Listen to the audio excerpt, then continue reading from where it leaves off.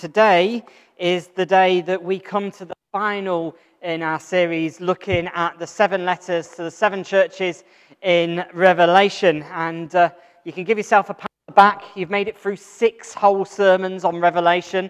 You're nearly there, just one more to go. But we've been looking at these letters together for a reason, and that is because whilst I was away on sabbatical, I was listening to a set of sermons on this on these passages whilst I was away, and it struck me just how relevant they are to our church today as well. And so over the last few weeks, I hope you've been encouraged as we've been reminded to be a church that continues to be defined by its love. If you remember back to the first week of the clinging, if without love being a clanging cymbal, and the desire of the church, or Jesus' desire for his church to be defined by love.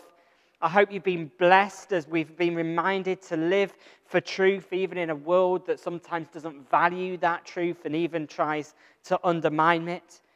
I hope that you've been encouraged to persevere when times get tough, that when we might feel like it's under pressure, that we continue to keep Jesus at the forefront of our minds and the reason why we keep going on.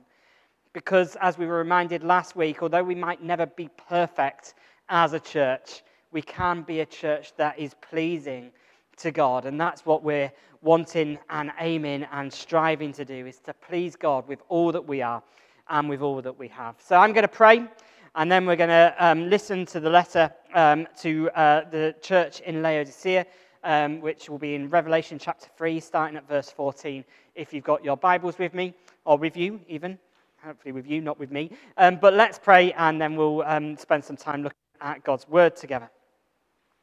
Father God, we thank you for your words. We thank you for the way in which you speak to the life of your church, for the way in which you care about your church. And Lord, we pray that as we look at these letters and this message to the church in Laodicea, that once again we would hear a message to your church here in this place, in this moment, and that we as individuals of your church would hear you speaking to our hearts, speaking to our minds, speaking to our souls again, that we might continue to worship you and follow you and be pleasing to you, we pray. In Jesus' name, amen. Okay, well, if you've got your Bibles with me then and would like to turn to Revelation chapter 3, we'll be starting, like I say, at verse 14 and going down to the end of the chapter, and the words are on the screen if you'd like to follow along as well. To the angel of the church in Laodicea write, these are the words of the Amen, the faithful and true witness, the ruler of God's creation. I know your deeds, that you are neither hot nor cold. I wish that you were either one or the other. So because you are lukewarm, neither hot nor cold, I am about to spit you out of my mouth. There's an image for church on a Sunday morning. You say, I am rich, I've acquired wealth, and do not need a thing. But you do not realize that you are wretched, pitiful, poor, blind, and naked. I counsel you to buy from me gold refined in the fire, so you can become rich, and white clothes to wear, so you can cover your shamefulness, and salve to put on your eyes, so you can see. Those whom I love, I rebuke and discipline. So be earnest and repent. Here I am. I stand at the door and knock. If anyone hears my voice and opens the door, I will come in and eat with that person, and they with me. To the one who is victorious, I will give the right to sit with me on the throne, just as I was victorious and sat down with my Father on his throne. Whoever has ears, let them hear what the Spirit says to the churches.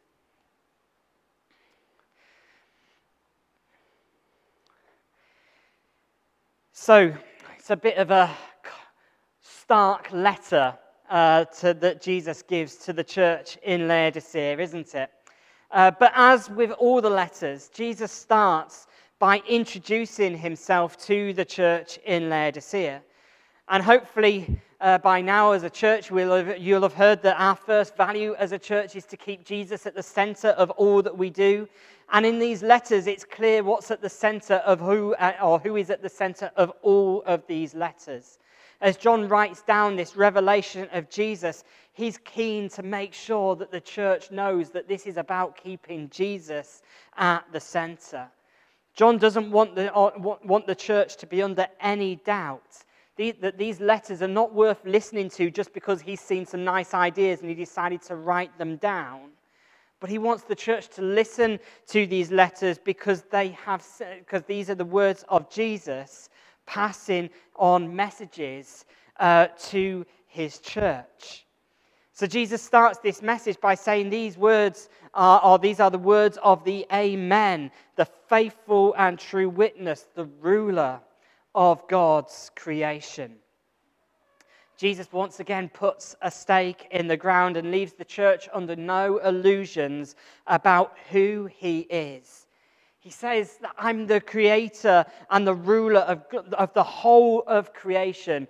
All the authority is his. He is the one who is in control.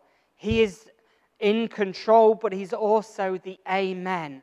A statement that refers back to agreeing to truth. In other words, Jesus has all authority. He has all truth. Each of these 7 churches, if you notice, over the last few weeks, has received a different introduction, a different revelation of who Jesus is. And this illustrates a really important point as we think about the God who has all authority and all truth in his hands. All the churches get the insight into knowing something about Jesus, but none of them know everything about Jesus. Let's take a moment to let that dwell into your mind. None of the churches claim that they know everything about who Jesus is. A couple of weeks ago, we met up with some great friends for dinner, and as we were chatting over dinner and about some various things that are going on in their lives at the moment, one of our friends turned around to Rachel and I and said, you know those old wristbands that people used to wear when they were cool and hip and teenagers, that used to say, what would Jesus do? You know, WWJD, and we all went round going, what would Jesus do?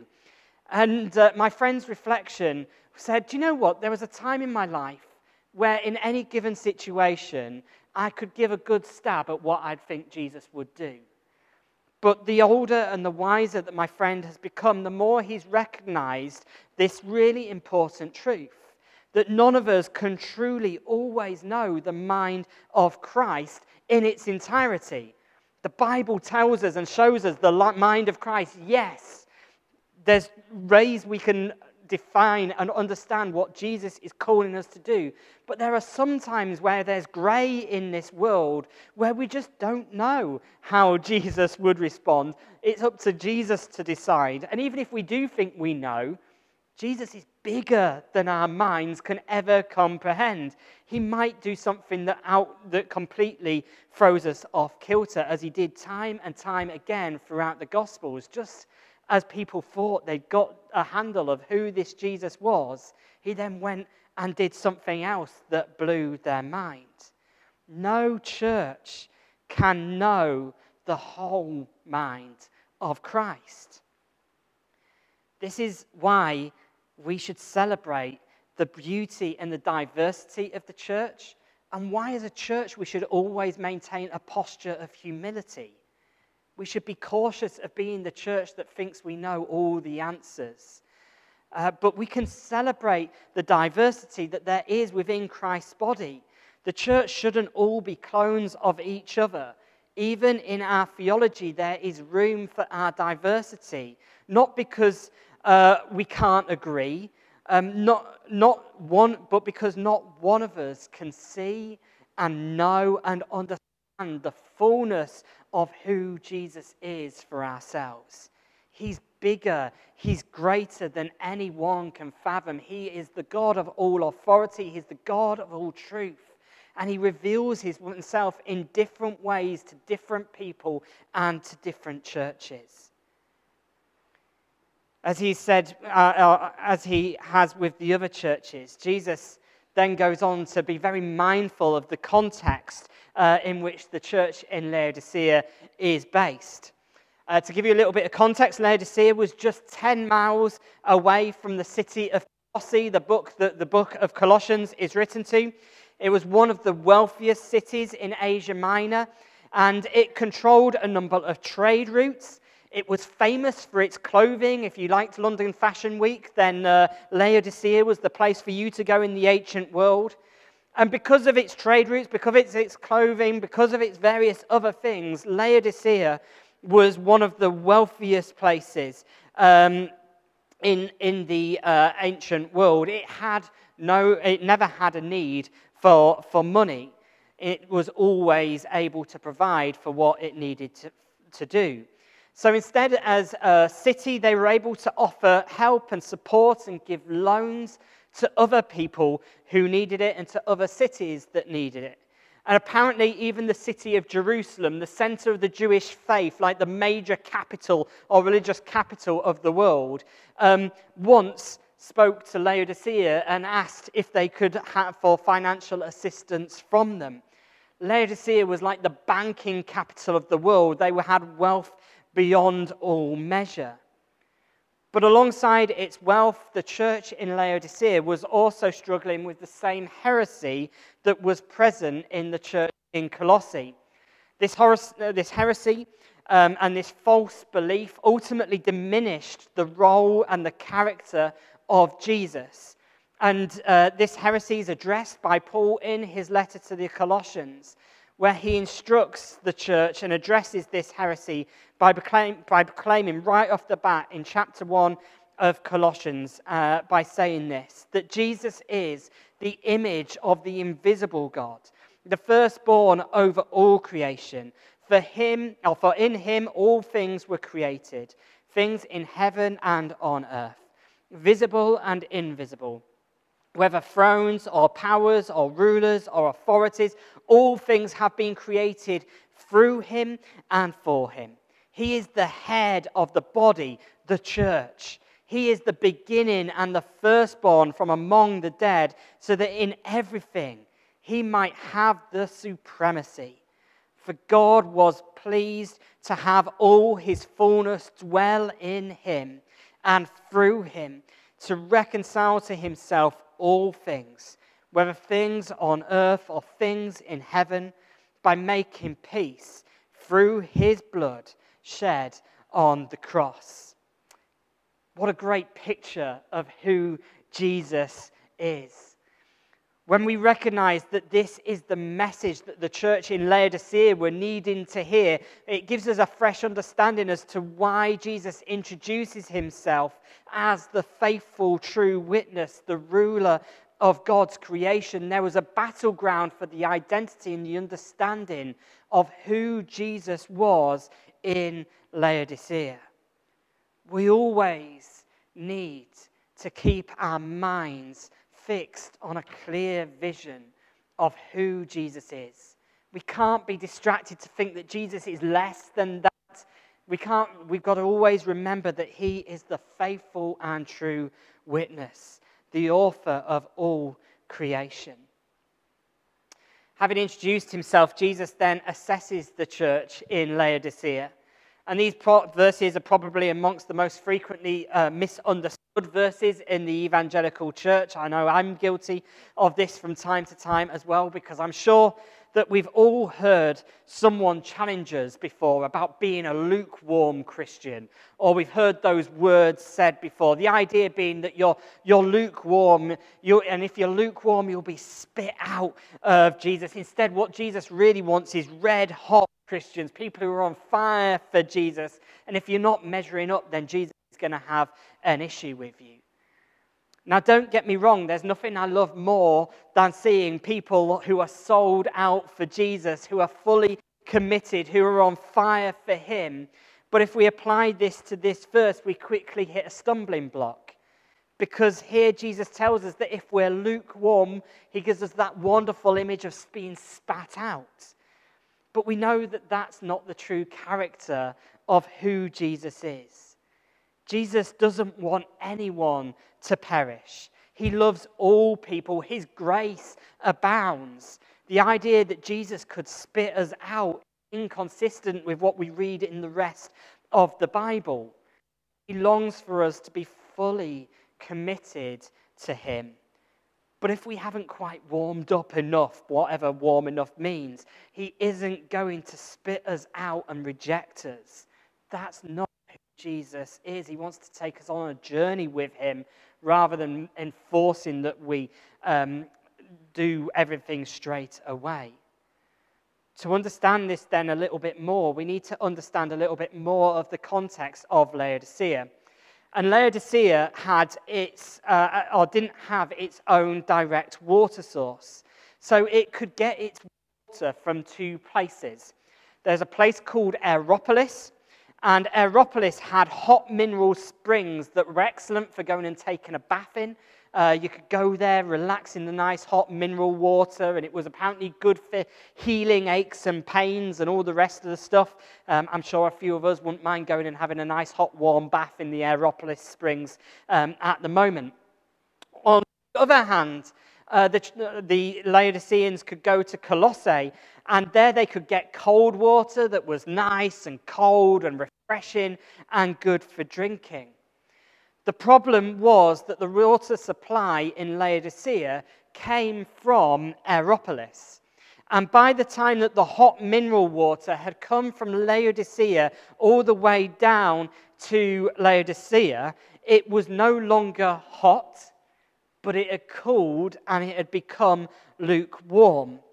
And not only that, as the water cooled, it became contaminated. And when you drank this lukewarm water that had come down from the springs in Aeropolis, it could physically make people ill, very deliberately making them spit the water out of their mouth. So Jesus is using imagery that the church would have understood in Laodicea to make a point. Jesus' assessment of the church is not that they're being mediocre Christians, but rather that they're being totally ineffective. They are neither hot nor cold. They're not offering the nice, warm, healing water that you can get in Aeropolis that offers refreshment. And healing to our bodies. They're not offering cold water that people can drink and enjoy and sustain life. So instead, they have no purpose. This water is lukewarm. It's good for nothing. And as they have no purpose, Jesus effectively says to the church, you're leaving a bad taste in the mouths of everyone who sees you as my followers. You're not showing the glory and the wonder and the faithful and the truth of who Jesus is. Instead, you're leaving them with a sour taste that they want to just discard and spit out. Jesus wants the church to decide who they are and to be who they are. You can't sit on the fence. You can't be both hot and cold, but you can't compromise. If you remember a few weeks ago, we heard about the dangers of compromise. That compromise is a lie that encourages us to do the wrong things for the right reasons. Jesus wants the church to be committed to who they are, to stick to the purpose that he has given to them.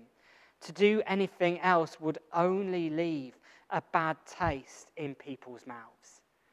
May we not be a bad church that leaves a bad taste in people's mouths. But may we stick to our purpose. May we offer healing. May we offer refreshment. May we give life to those around us. Having assessed the church, Jesus then holds up a mirror to the church and reflects what he sees to the church in Laodicea. As we've already seen, Laodicea was a thriving, successful, glamorous place. It was wealthy. It had well-dressed people in it. Not only was it wealthy and well-dressed, but they also had a hospital. And this hospital was famous for having a special salve, an ointment, I guess, that people could put on their eyes to help with their eyesight. But Jesus looks at the church in Laodicea and the community in Laodicea, and he sees them differently to how they see themselves. Laodicea saw themselves as a success, but Jesus says they're wretched and just how broken they are. Laodicea saw that they were wealthy, but Jesus says, no, you're not, you're poor.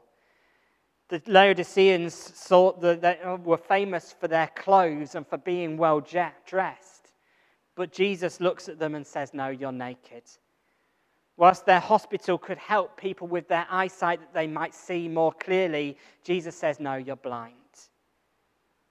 How we see ourselves is not necessarily how God sees us. We might perceive our successes, we might celebrate our achievements, but Jesus can look at what we think is excellent and say that it is broken. The Laodiceans were successful, they were wealthy, they had their own reputation that they were, and great they were in worldly terms, but they were never as great as Jesus, the one who is faithful and true, the author of all creation. They may have had a good reputation, but they could never match up to the reputation of Jesus, the faithful and true witness, the ruler of God's creation. Instead, Jesus encourages this church in Laodicea to invest in gold refined in him, heavenly treasure that is good and pure after it's been refined by the fire. The church in Laodicea were putting their value in the wrong things, in the wrong places. And so I wonder this morning, what is it that we value? Where are you storing up your riches, your pride, what is it that you value the most? If Jesus held up a mirror to your life, what might he see differently to how you see? Do you treasure your bank balance more than his kingdom? Do you care more about your reputation than his glory and his honor? Do you care more about your appearance than the appearance of Jesus and his church? What do you value the most?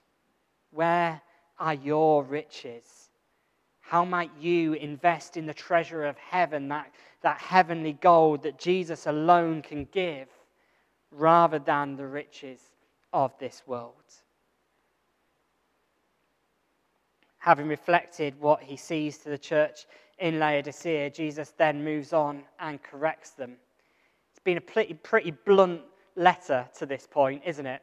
Jesus is holding up the mirror and showing some home truths to the church in Laodicea. But then in verse 19, he says this: "Those whom I love, I rebuke and discipline. So be earnest and repent." Jesus' message to the church in Laodicea was an uncomfortable one for them to hear. But Jesus wants them to know why he is sharing this uncomfortable message with them. It's not just to get on their backs and to tell them they need to do better, but the driver for this message was that he loved the church. He loved his people. Jesus is faithful and true. He reveals his truth. He disciplines and rebukes, but he does it all as a sign of his love. Our culture today too often resents this idea of correction.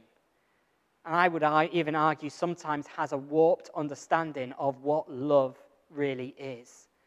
Love is not just about going along with what everyone else thinks because we've got to accept them for who they are. We want to be loved and told everything is great about us. But we need to be a people who embrace correction.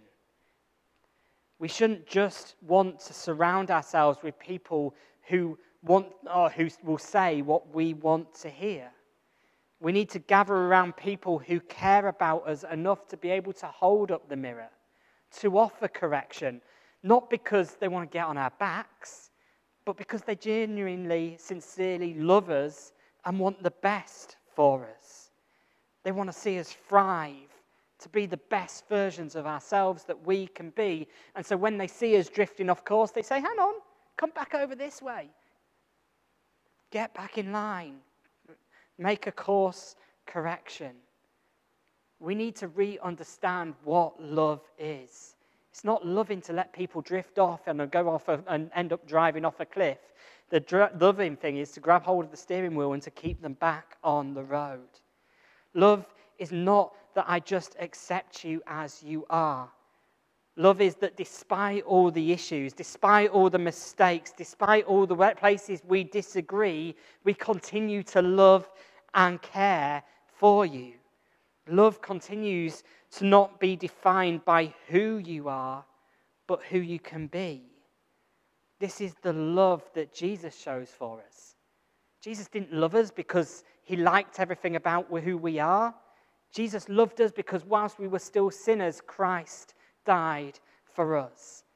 Even when we were everything Jesus didn't want us to be, still his love remained. And he took corrective action. How can we today remain open to correction? How might we lower our pride? How might we look at our reflection? How might we let people love us and shape us to be the people that God has created us to be? But most importantly of all, are you open to receiving not only the love of Jesus, but are you also equally open to receiving his correction? To be brought back into line as to who he wants you to be.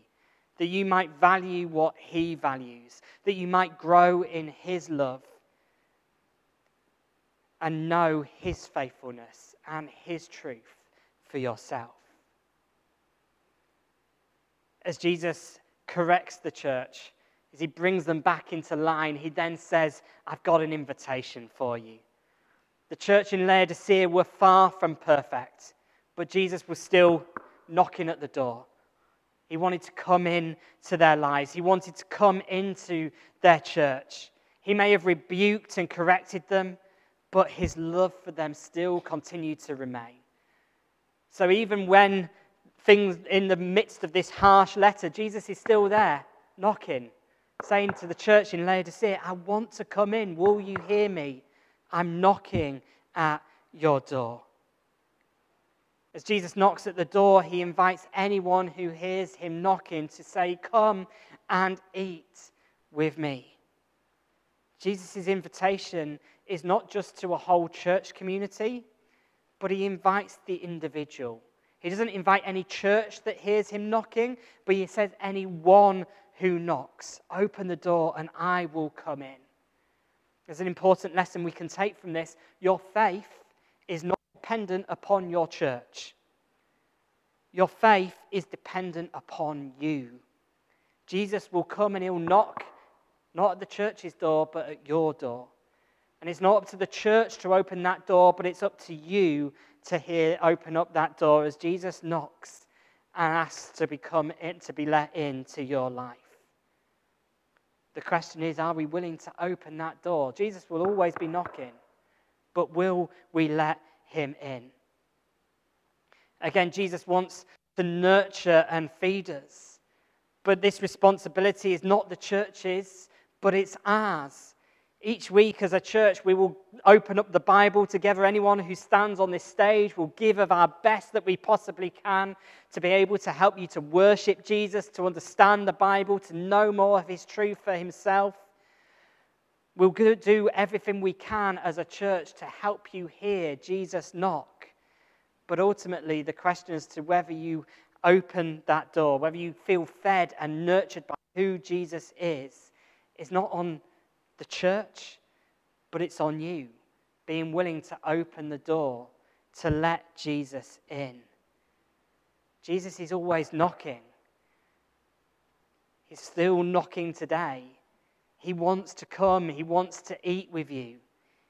If you've not been fed in our services, don't complain about the church, but look in the mirror. Jesus is he's knocking at your door, but are you hearing him? Are you willing to go and open the door and let him in and let him feed your soul? This passage inspired a famous painting that some of you may know by William Holman. I wasn't sure if I could put it on the screen because of copyright and stuff, so go and Google it later and find it. The artist is William Holman. But in this picture, Jesus is seen standing at a door and knocking. But in the picture, the door has no handle on the side that Jesus is stood knocking at.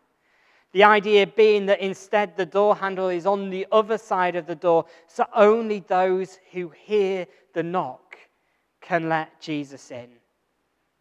Jesus is never going to force himself onto us and into our lives.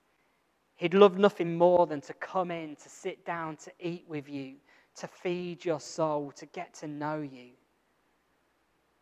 But he won't force himself in. He'll never stop knocking. But it's up to us if we will let him in. Last week we looked at this refrain that's in all of the letters to all of the churches in Revelation. Whoever has ears, let them hear what the Spirit says to the churches. This morning, Jesus is knocking. Will you have ears to hear him knock? It might be loud, it might be faint, but Jesus will never stop knocking. As you hear him knock, will you open the door and open your life that Jesus might enter in, the one who is faithful and true witness, the ruler of God's creation. Let's pray together. Jesus, this morning we once again fix our eyes on who you are. You are the one who is faithful and true, the one who rules over all creation. And as we fix our eyes on you today, we pause to listen to you knocking on our door.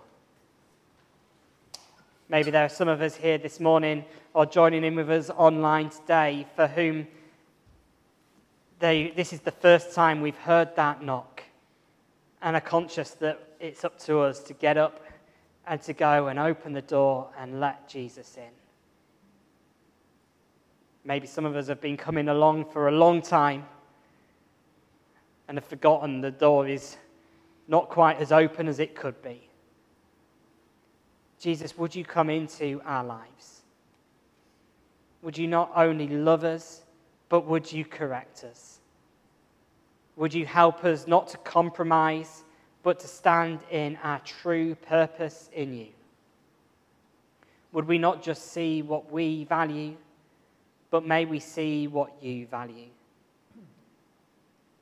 Jesus, you alone are the one who is faithful and true, the author of creation. And so once again, we dedicate our lives in worship to you. Amen.